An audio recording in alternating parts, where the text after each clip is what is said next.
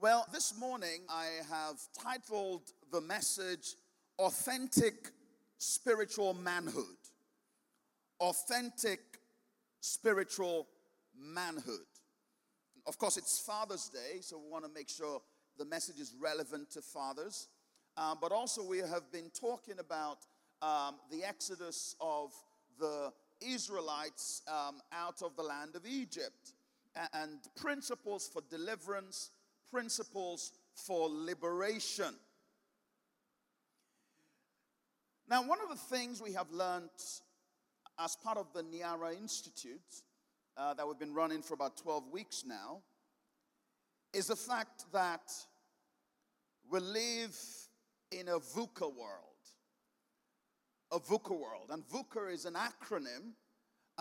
V stands for volatility. U stands for uncertainty. C stands for complexity. And A stands for ambiguity. So we are living in a world that is marked by volatility. Things are changing. We live in a world that is marked by uncertainty. You know, I said to you a few months ago that I attended a graduation ceremony in the UK, and the provost was making a presentation to the graduating students, and he said words along these lines that, you know, we are living in an uncertain world, and we are educating you for things that we have never experienced before. So the best we can do for you is teach you how to learn.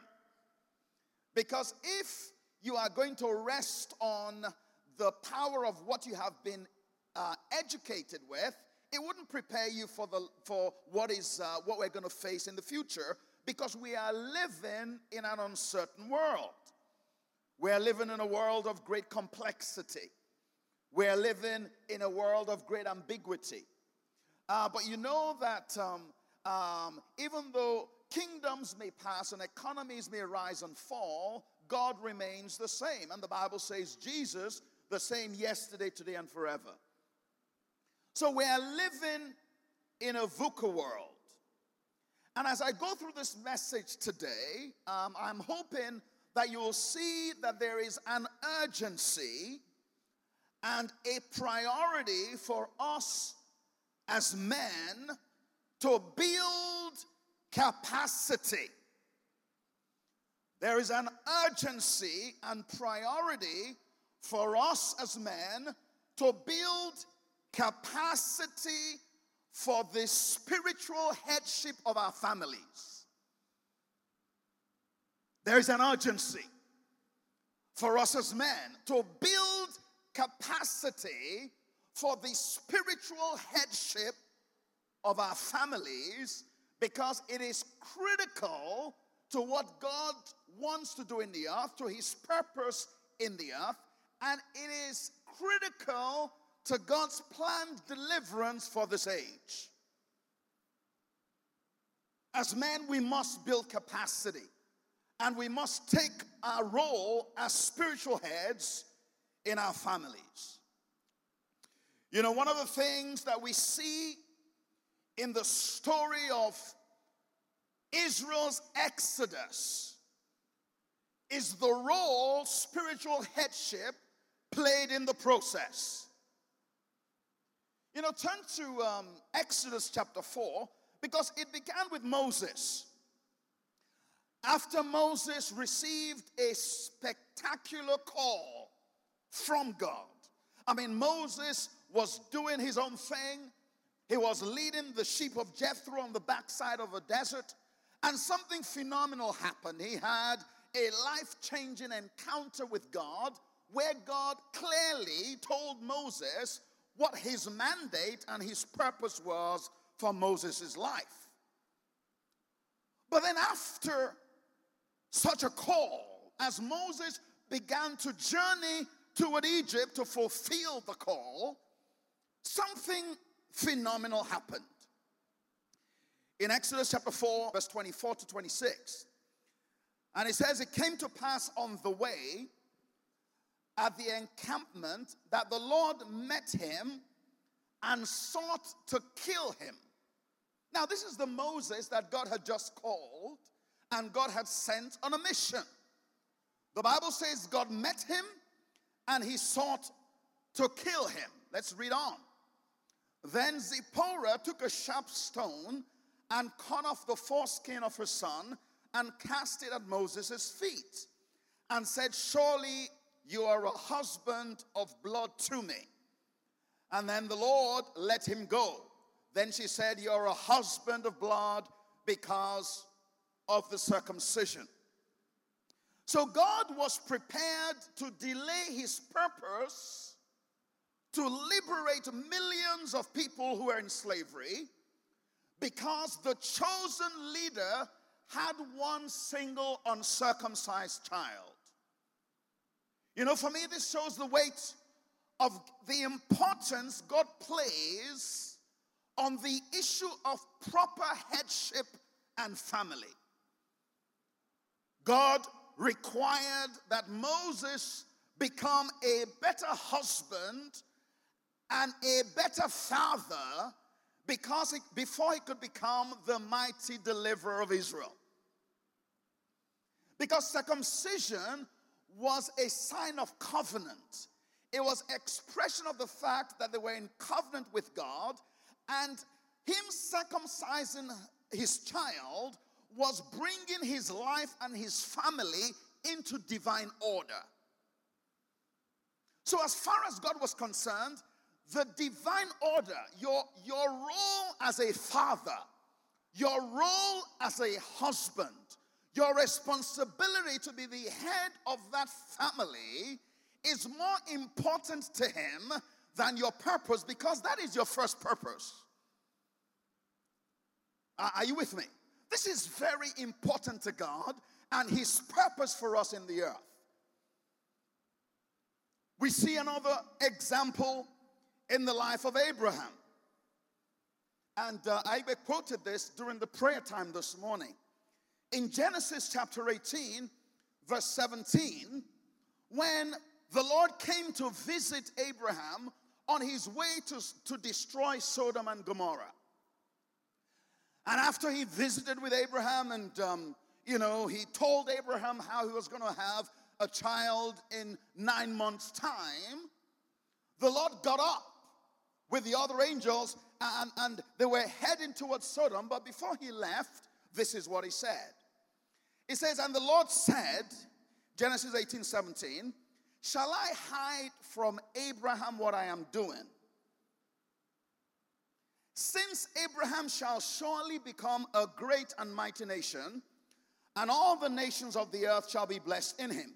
For I have known him in order that he may command his children and his household after him, that they keep the way of the Lord, to do righteousness and justice, that the Lord may bring to Abraham what he had spoken.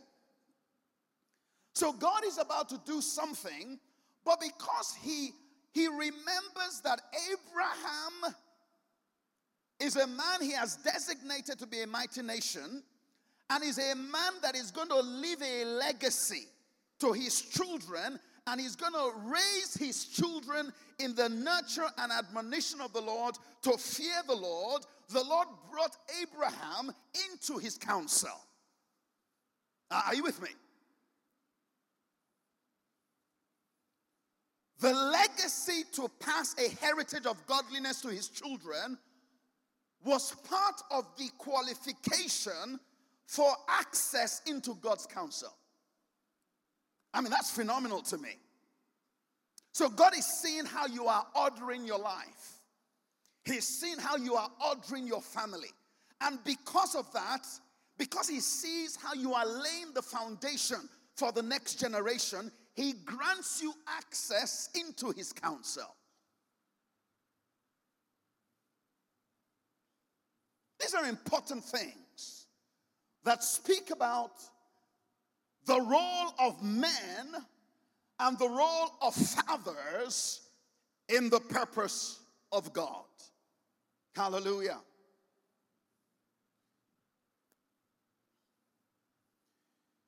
You know, perhaps the most significant demonstration of God's emphasis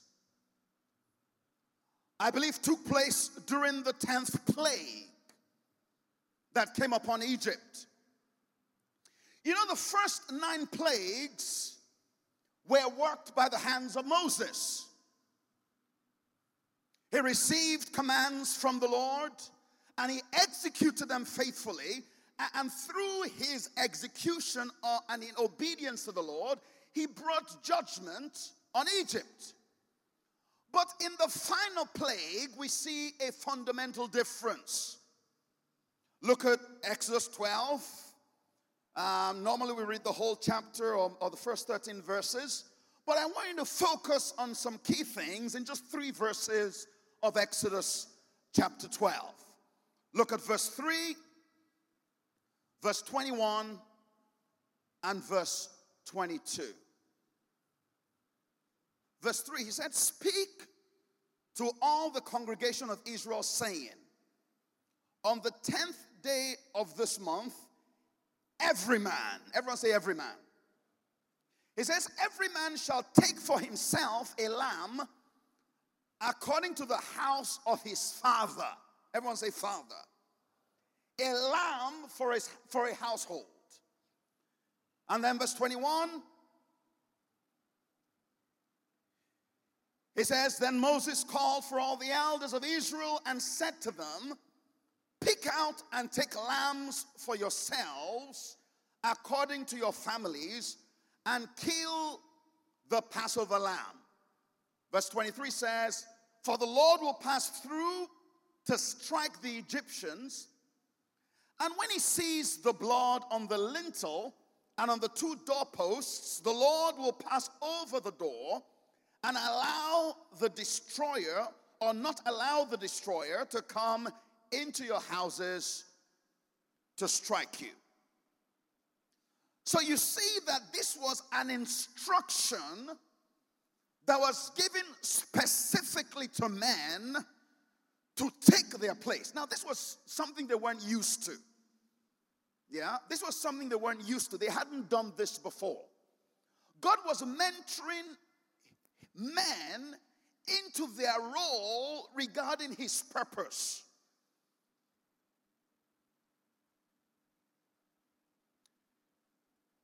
You know, this is Father's Day, so I'm focusing on men today.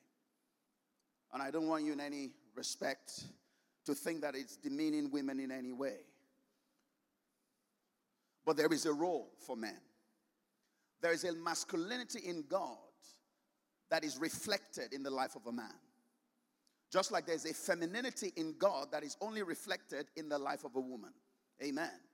And the masculinity and the femininity of God must be reflected in family for that family to be established. But I'm talking about the role of men today. This was a direct instruction to the man. You know, there are some family structures where men have gone AWOL, either physically or mentally. And women are having to step into this role of headship. And the Lord will support them and strengthen them. But it only happens because the men are not taking their place. Amen. There is a role that God has, just like there's a role that God has made out for the woman in a family, there's a role that specifically belongs to the man. If you look at the nation of Israel, the nation was mobilized to exit by families because families are the core unit upon which society is built. And in each family, the man was required to rise up to a place of leadership and obedience. And we see that it was the activation of spiritual headship in the home that was at the core of Israel's deliverance. If the men refused to prepare their families, the angel of death would have come into their homes and destroyed the whole family.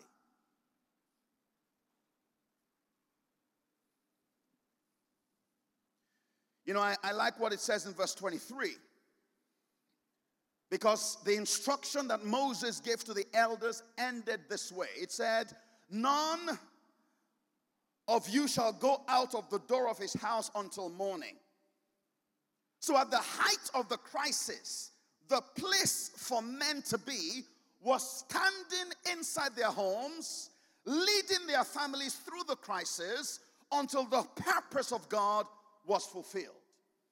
So without this renewal of emphasis of the man's role of spiritual headship in the home, there can be no true deliverance in this time.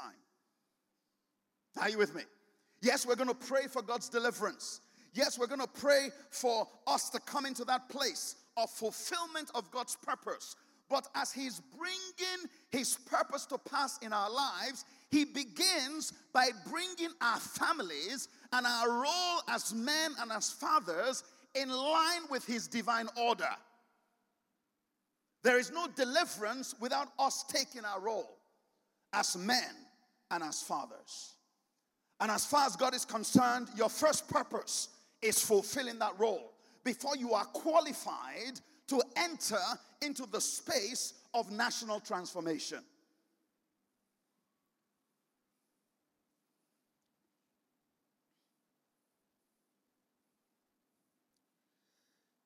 Let us talk a little bit about the war against manhood. Because, Satan knows what the key is. He knows how God operates. And that is why manhood has been attacked. It has been attacked for generations. In fact, in Egypt, we see that the war against manhood was waged against God's people long before this night of the angel of death. We know that there was a move to abort and kill all the male children given by Pharaoh years before. There was a genocide that was incited through Pharaoh, but really by the spiritual forces of darkness that dominated Egypt at the time. Pharaoh gave a mandate in Exodus chapter 1 verse 15. The Bible says, and the king of Egypt spoke to the Hebrew midwives, of whom the name of one was Shiphrah, and the name of the other was Puah. And he said, when you do the duties of a midwife for Hebrew women, and see them on the birth stools, if it is a son. Wow. He said, if it is a son, then you shall kill him. But if it is a daughter, then she shall live. But thank God, verse 17 says, but the midwives feared God and did not do as the king of Egypt commanded, but saved the male children alive. We see that the destruction of the sons was a strategy by the enemy to keep them enslaved. The thinking was that if there are no men, then revolt will not be possible. If we can just get rid of the man, if we can emasculate the man, then redemption and deliverance will not occur. Now, in the midwives, because of their fear of God in not destroying the children, what they didn't know was what they were doing was they were actually preserving the lives of those who will become the future warriors and the future priests that would actually lead Israel out of Egypt. Because the lives of people like Joshua and Caleb and Moses were saved. So even though by not killing the children, they were actually preserving the purpose of the fulfillment of God's purpose for the future. So the attack was not merely against the present family structures, but also the future purposes of the Lord. Spiritual manhood and taking your place as a father is not just about right order in your family, but what you are doing now is preserving the purpose of God for the future. Because when your children are raised in the nurture and in the admonition of the Lord, and you model godliness, and you create an atmosphere where they have a vital relationship with God, you are preserving the purpose of God for the future. You know, the attack on manhood today is intentional and it is satanic. It is intentional and it is satanic. And if we do not do what the men of Israel had to do, the angel of death will come into our homes. It is not a negative confession. Because, you know, they had to relearn how to do this stuff. They hadn't done this in 400 years. So saying to me that, you know, I don't have the skills because my father did not teach me is not good enough. Hallelujah. Because we all came from dysfunctional families. Most of our fathers were abused. Most of our fathers didn't know how to say I love you. Most of our fathers didn't know how to raise men for the next generation. But the word of the Lord came to Israel and said to Israel, you are my son. You are my firstborn son. Learn of me. I will teach you what to do because it is imperative that you pass this to the next generation. So it is not going to be intuitive what I'm talking about. You are going to learn these things. Hallelujah. We have to learn them. We have to learn them. The attack on manhood today is intentional and it is satanic. It is intentional and it is satanic. In some cases, it is blatant and frontal. Internet pornography. Warped concepts of masculinity. The increasing widespread acceptance of same-sex marriage in the West is altering and blurring the definitions of biblical manhood, or the definition of manhood, should I say. Because biblical manhood, the definition is very clear. Are you with me? But we are living in a context where there is an intentional and direct attack on the identity of men. You know, some of the attack is less blatant. You know, in the old days, it used to be that in the sitcoms, you know, women were the ones, you know, displayed as people who just vacuumed the homes and cooked the meals. So in correcting that now, sitcoms, you have the model of family. You know, women are the intelligent ones and they're trying to put up with a lazy man. You know, how do I get around this lazy guy? So we're seeing models of men that are weak.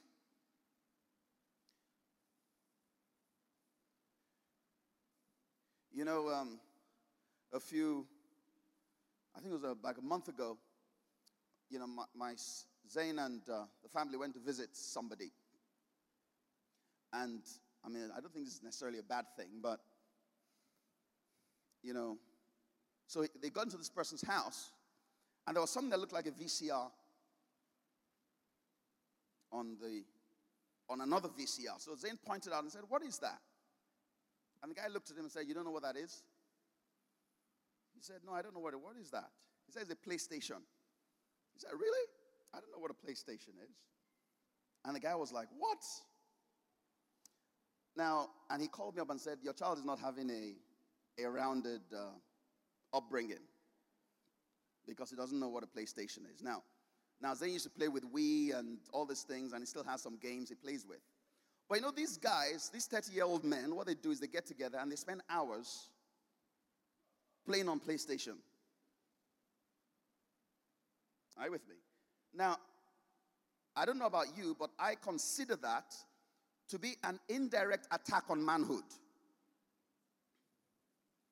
I mean, they get together on Friday and all they're doing is playing PlayStation at 30 years old. Yeah? So the enticement of leisure that dulls the brain and distracts you from the pertinent issues that God has allocated for men to take responsibility for We are being distracted. Our minds, our scope of our level of responsibility, and the anointing God has placed on us, it is being dulled. That attack on manhood is intentional. It is strategic. It destroys the present, but more importantly, it models an image of manhood for our children for the future. Hallelujah. As a man, the Bible makes it clear that in the context of marriage and family, as a man, you shoulder the ultimate responsibility for the spiritual well-being of your home. You and your wife are one, and you are in charge of the home, but the ultimate responsibility lies with you in terms of the spiritual atmosphere of that home. God said, I want the men to step forward. I want you to lead your family through a process. And this process of obedience is going to protect your family. And as the devastation comes, your family will be protected because you have taken your place as the divine priest of that home, and your house is in divine order. Hallelujah. You know, the picture we have of Israel at the beginning of Exodus is that of a broken society. I mean, they have been in bondage for 400 years without any real leaders, no structure. So how was God to bring deliverance? He had to put some things in place. Piece by piece, he began to rebuild the nation. The first thing he did was he gave them leaders. He gave them leaders, and he validated their leadership powerfully in the sight of them all. Wow. You know, Moses was validated. It took a while for them to trust him because they were not used to leaders. I mean, he had done this 40 years before, and what was the first thing they said when he began to move forward and try to lead? They said, who has made you?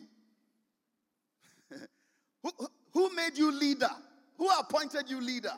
But 40 years later, God validated him as a leader. And then when he validated their leadership, he established faith. They began to put their faith in God through the leadership that they had been given. And then after that, because they had faith, when God spoke to them through Moses and gave them instructions, they began to obey the instructions. And what was the first instruction Moses gave them? He commanded them to be organized by household. He said, come you need to know what home or what lineage you are from. People began to reestablish relationships and understand their identity in the context of fatherhood.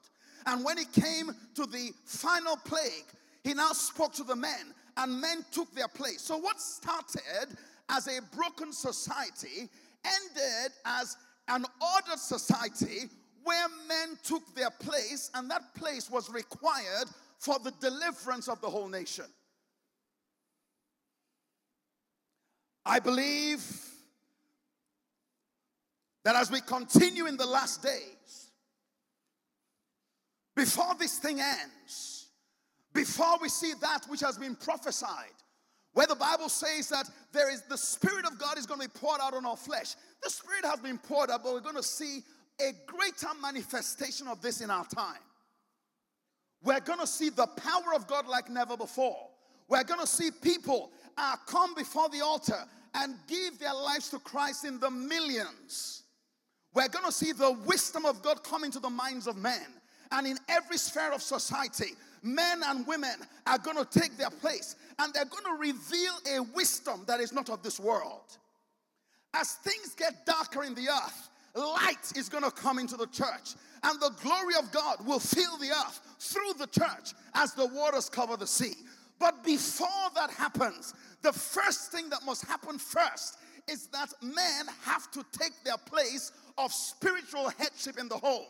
They need to be able to stand and say, thus far and no more. As for me and my house, we are going to serve the Lord. They need to take that blood and put it on the mantelpiece and say, my wife is protected. My children are protected. I don't care what's happening in the educational system. It is not going to penetrate the hearts of my children. We need to take our place first as the spiritual heads of our homes. Even though it doesn't feel normal, I'd rather hide in the office than speak to my kid about Jesus. Because after all, I'm working for you. Not as far as God is concerned. He said, Moses, if you've not bring your family into divine order, I will kill you now. Shandai. Go take that to your board meeting. Praise the Lord. You say,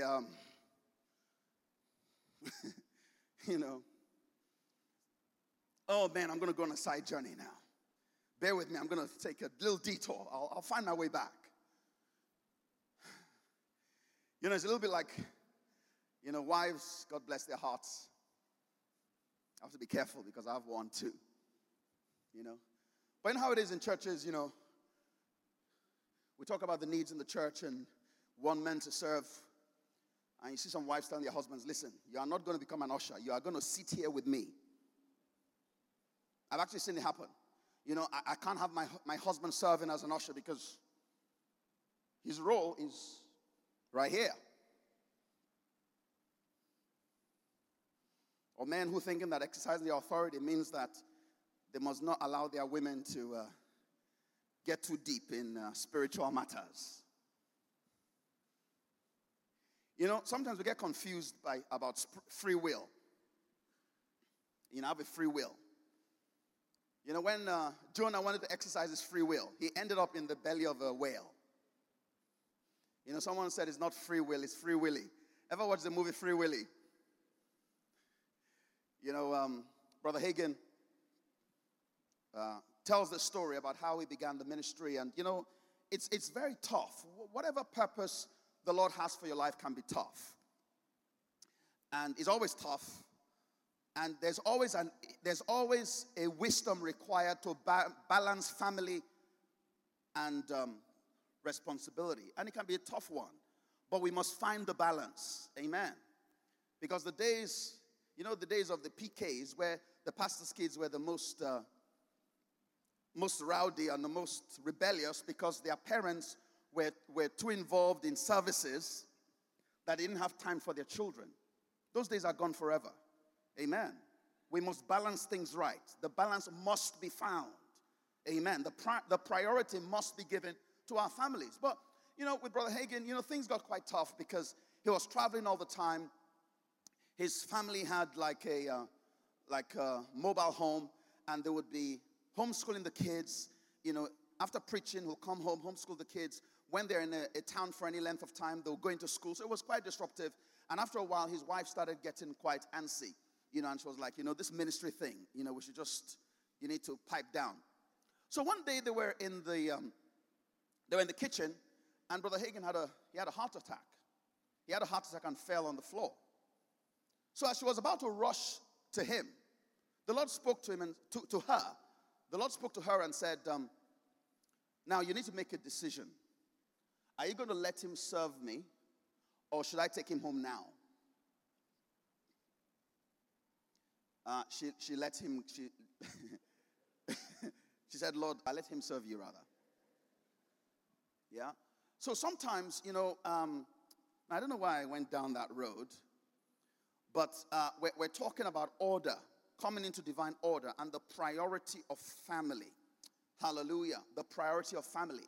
And the importance of men taking their place in their homes as the spiritual head of that home.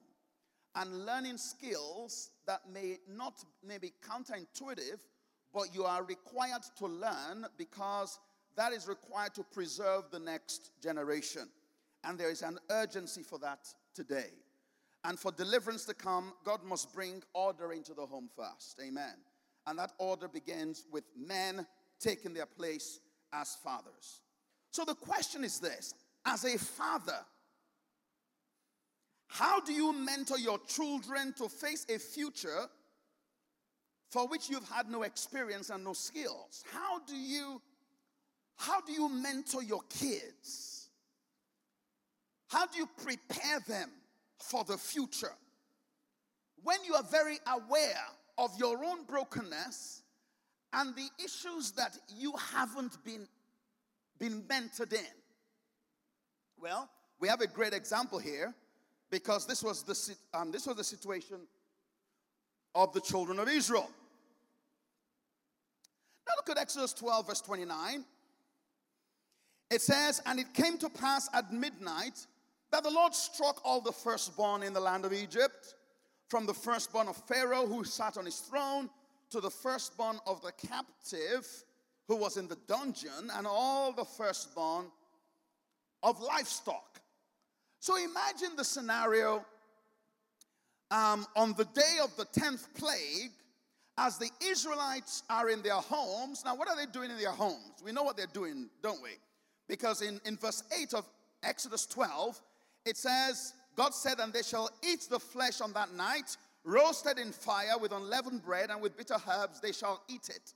So the fathers led this process of the killing of the lamb or the goat, of the putting the blood on the lintels, and the process of roasting the lamb, and he was leading the family in eating the lamb.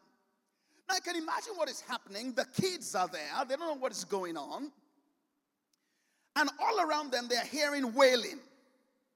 I mean, there's death happening around them. There are screams happening around them, and the kids are saying, "Dad, Mom, what's going on?" And they're saying, "Don't worry about it, just eat. Just eat, just eat." And they notice that they're all dressed like they're going somewhere. They've got their staff, they've got their clothes, and they are feeding their children. They are feeding their children. You know, we looked at this last week and said that the lamb is a type of Christ. Amen. Because John said, "Behold the Lamb of God that takes away the sins of the world." The lamb is a type of Christ. And we've talked about how vital it is to be Christ-centered in this time. The greatest legacy you can leave your children is that of a Christ-centered life.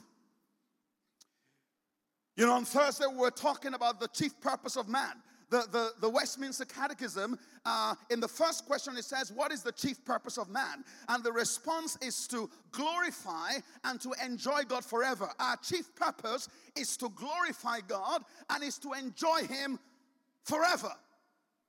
The Bible says that in Him, it talks about the loving kindness of God in Psalm 36, and it says, "With you is the fullness of life."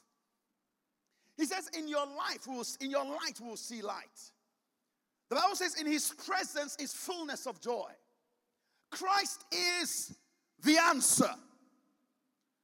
And the first and the most important thing you can do to your children is lead them into a vital, growing, intimate relationship with the Lord Jesus Christ.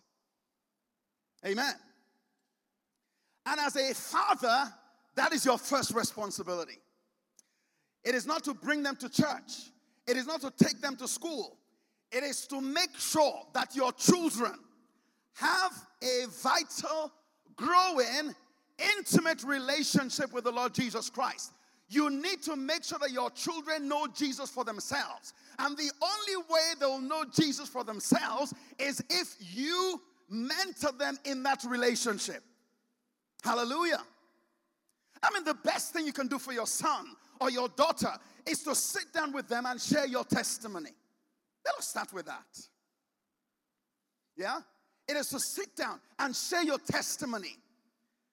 It's for them to see your love for the Lord. It's for them to see you pray. It's for them to see you standing in agreement with your wife. It's for them to see the model of Christ's likeness in your life. That is where it begins. It is not something that the wife is meant to do alone. Are you with me? There is something, Zane is here now, and it's amazing. Can't lie in front of my son because, he will stand up right there and tell you that, Dad, I'm not really sure about that. But it's amazing how, when Zane was growing up, how, all of a sudden he wanted to have a tie because he saw me wearing ties. Or he saw me wearing a waistcoat once and a bow tie, and he wanted a bow tie. And, he saw me in traditional and said, I'd like that traditional. I want traditional as well. So it's like everything I'm doing, he wants to do. Why? Because I'm his father. Are you with me? I'm his father. Yeah, if he sees me studying the word and he sees me praying, he's hanging around watching. What's he doing? I was watching some videos about dreams and visions, and he wanted to watch them too. I was reading a book, a prophetic book, and he's like, can I download that on my iPad? Are you with me? Yeah, we must model Christ. We must model Christ. That is the most important thing we can do for our children. After the fall of man,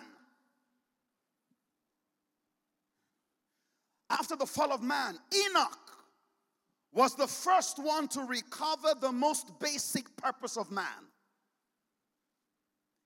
And that is to walk with God. After the fall, Enoch was the first person to recover the most basic purpose of man. And the most basic purpose of man is to walk with God and have a vital fellowship with God. That is the basic purpose of man, and that must be the basic legacy we leave for our children. Not the only legacy, but that is the most vital legacy. Because believe you me, I don't care if people start walking on their heads in 30 years' time. If your children have a vital relationship with Jesus, Jesus will take them to heaven and educate them and give them the wisdom they need in that day.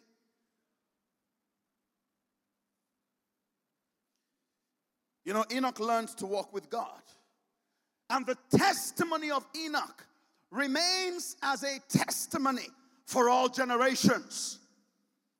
And the testimony is that of victory over death through fellowship with God. Hallelujah. I love that. The fact that through your union with God, you will have victory over death and every manifestation of death. That is the legacy of Enoch. Enoch loved God so much that God became his life. He lived to love and serve the Lord. Loving God is the highest purpose of man. It is the highest purpose of man. So when we talk about men and as fathers taking our place in our families, this is where it must begin. And this is the hardest thing of all. I mean, I can say that as a man, as a pastor, it is the hardest thing of all. It's easier to give your family money. It's easier to tell your son or your daughter, do this or don't do that. It's easier to pay for vacation. Yeah? There's something that breaks in your heart when you sit down and you humble yourself and you talk about your relationship with God. You talk about the mistakes you've made. You talk about the things you've learned. You share your life with them. And yet that's the most powerful. Hallelujah. That is the most powerful. This is where it begins. This is where it begins. Everything else is secondary. Yeah, we don't have time to go through everything else. But that is where it begins. So I'm going to end today by just reiterating the fact that as men, we have a role to play. We have an important role to play. In fact, our place is vital. Our place is vital. And as we celebrate manhood, we must recognize that Jesus is the one that reflects authentic manhood. And that is the manhood that we must reflect. It is the manhood that we must reflect. Each man will draw his life and his understanding of manhood either from Adam or from Christ. You know, the Bible says that in Adam all die, but in Christ all will be made alive. Isn't that correct? Each man will draw his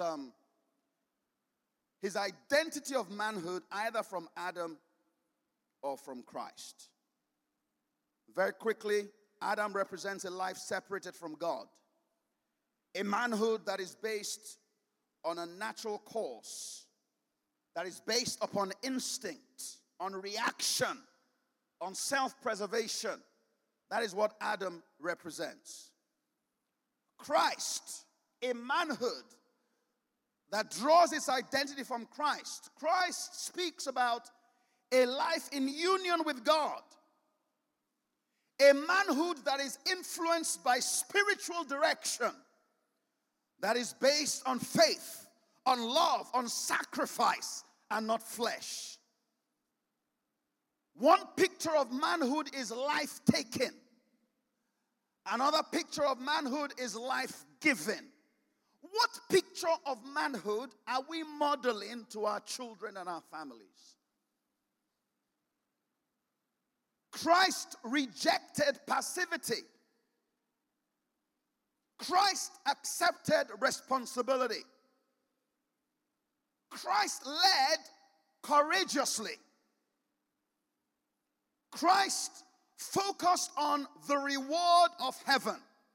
That is the manhood of Christ. Hallelujah. And that is the manhood we must learn and we must reflect to our children.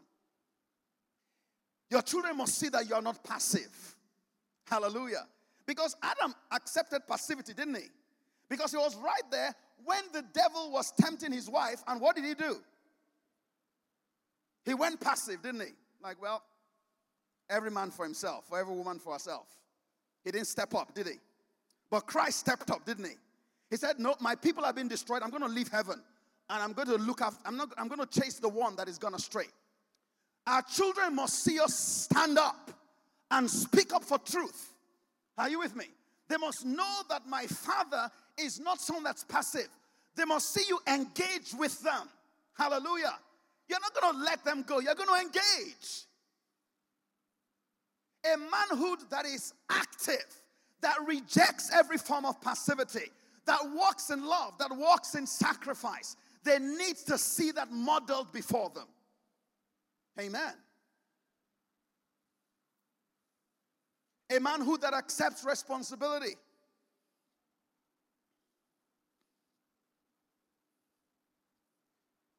Hallelujah.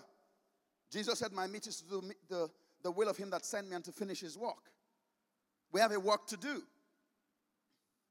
We have a work to do. A manhood that is not lazy, that not spend all his time playing, what's it again? PlayStation. I was thinking when I was 30 years old, PlayStation. Hey. Are there no more businesses that you can start? Aren't there people that you can go and help? PlayStation. And it's not 1 hour. It's like, oh, we're hanging out with the boys. You know, it's like an all-nighter. What? A manhood that accepts responsibility. They must see you do that. A manhood that leads courageously. We're all called to be leaders. Hallelujah. Called to lead in truth.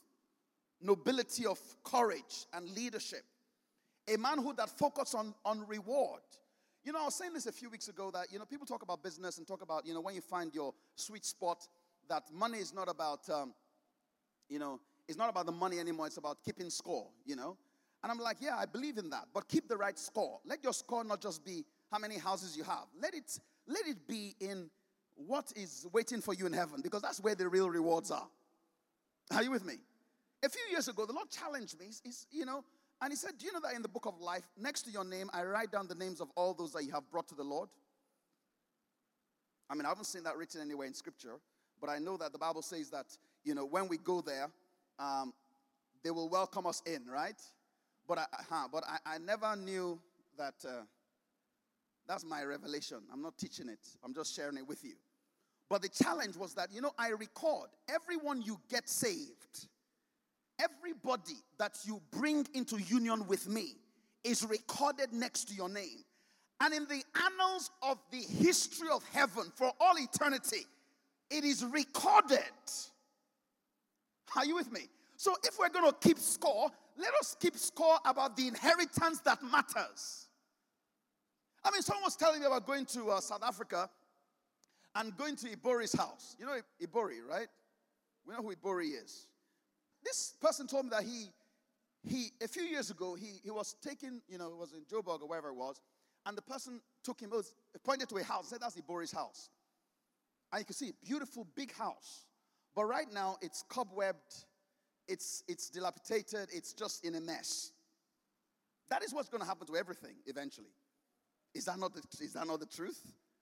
Everything, that's exactly what's going to happen. You and me both, if the Lord tarries, our skeletons are going to be buried and we're going to be somewhere. But there is a place where inheritance lasts forever. So, men that lead courageously with their eye on the prize of heaven. Jesus, the Bible says, endured the cross. And he did it with joy because he had his eye on the prize. The Bible says Moses endured because he had his eye on the prize. The Bible says that Paul said, I am seeing what is waiting for me. In heaven there's a prize. Let us live our lives and let us model this value before our children. Let them know that you're not just someone that's laying about. You are working for a prize. But model the fact that there's an eternal prize that you are stretching for. So that as they grow up, their lives are built not on the sinking sand of what the world gives, but on the prize of eternity. Amen. That is what manhood is all about. Praise the Lord. Well, happy Father's Day, man. Hallelujah. Hallelujah. Happy Father's Day.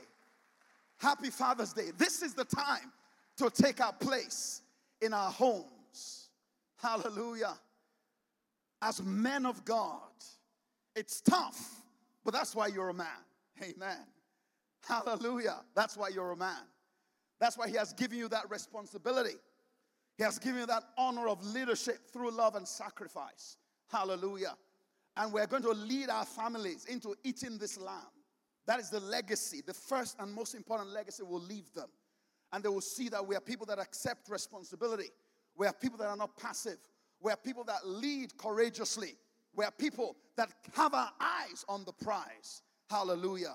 And as a result, we will ensure that the purpose of God for the next generation is preserved. And our children will stand on our shoulders. And they will enter into God's purposes with glory, with faith, and with joy. Hallelujah. Because you left a good legacy for them.